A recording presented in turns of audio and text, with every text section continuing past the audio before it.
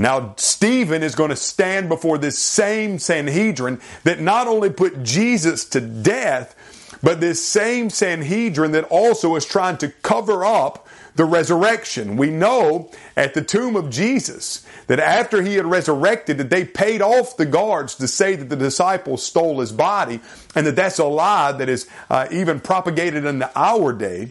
We also know throughout the first few chapters of the book of Acts that they've done this one thing. They've been bringing up the resurrection, and they're even threatening the disciples and saying, if you keep teaching this resurrection, it's going to get really bad for you. And at this point, they've even raised their hands in violence against them, trying to stop them from preaching the resurrection. Well, now, here is a man named Stephen.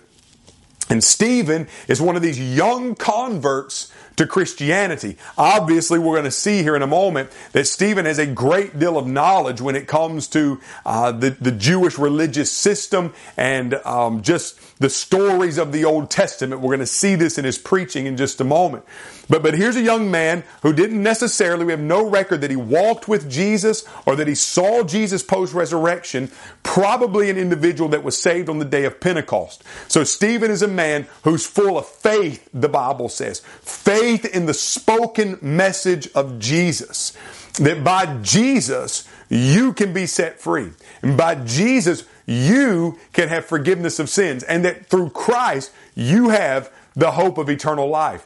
And so this Stephen now is going to stand before the Sanhedrin. Now consider, when the Sanhedrin is looking at someone like Peter and John, and they're trying to get them to be quiet about the message of Jesus, well, Peter and John can look back and say, look, we saw him alive. You can try to make us stop preaching and teaching if you want, but we saw him alive after the crucifixion. And so we can't stop telling people.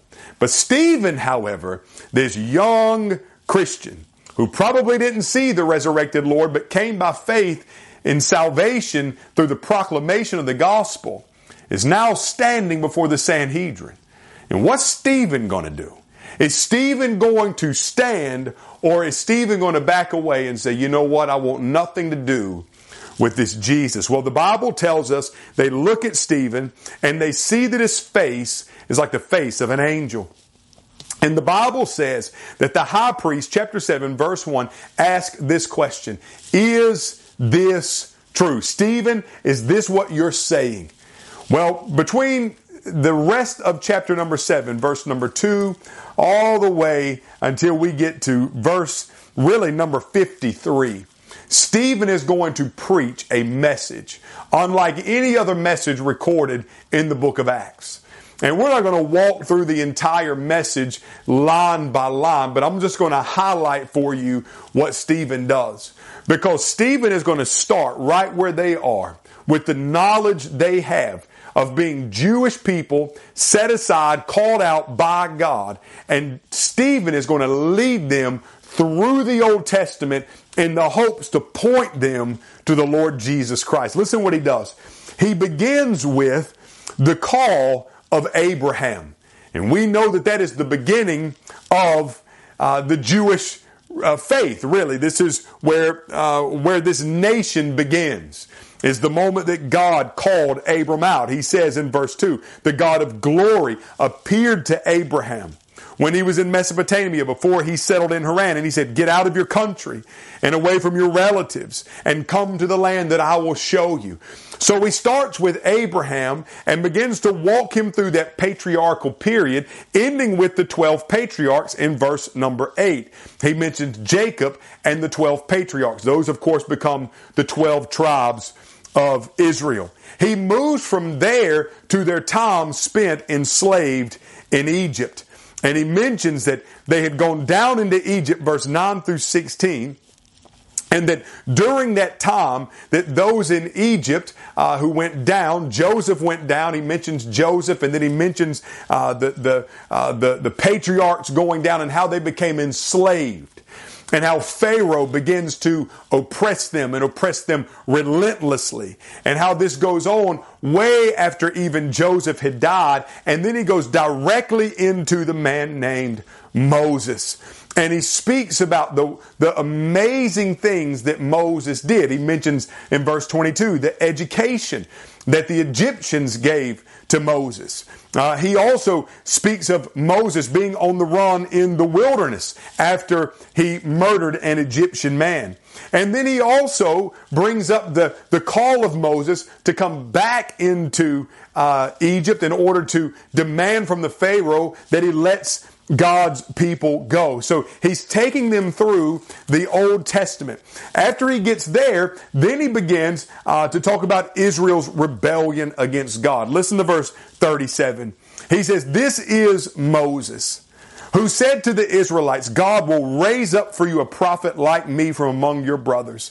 He is the one who was in the congregation in the wilderness together with the angel who spoke to him on Mount Sinai and with our ancestors. He received living oracles to give to us, and our ancestors were unwilling to obey him, but pushed him away, and their hearts turned back to Egypt." And so then he begins to mention their idolatry and how even after Moses had led them on this great, amazing exodus out of Egypt, they fall captive to bowing down and worshiping idols. And then he gets into verse 44 and he says, "Our ancestors had the tabernacle of the testimony in the wilderness, just as he who spoke to Moses commanded him to make it according to the pattern he had seen. And our ancestors in turn received it, and with Joshua brought it in when they dispossessed the nations that God drove out before our fathers until the days of David.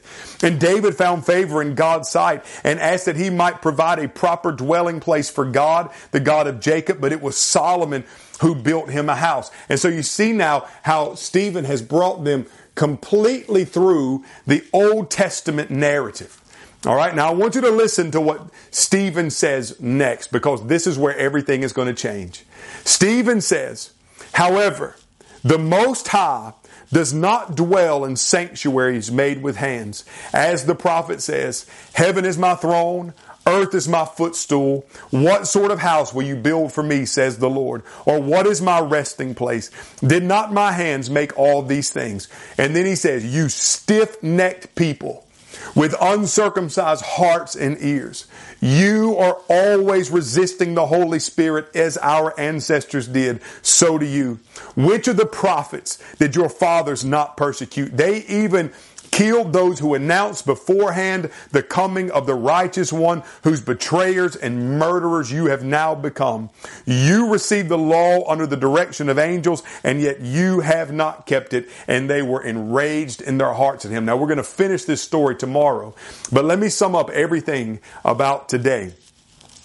What Stephen does is he takes them from Abraham all the way to Jesus, and he shows them the guilt that they have incurred as Jewish people.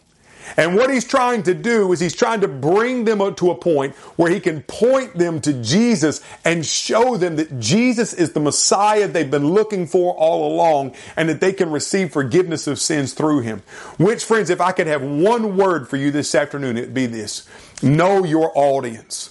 Obviously, Stephen was able to bring them through the Old Testament and show them Jesus. Why? Because they had an Old Testament knowledge. But there are other people that you come in contact with that won't have that knowledge. You need to know your audience. You need to know if you're dealing with an atheist, where to start. If you're dealing with a Mormon, where to start. If you're dealing with a Muslim, where do I start? If I'm dealing with a Hindu or a Buddhist, where do I start biblically? How can I bring them to the table to show them of their deep need for Jesus?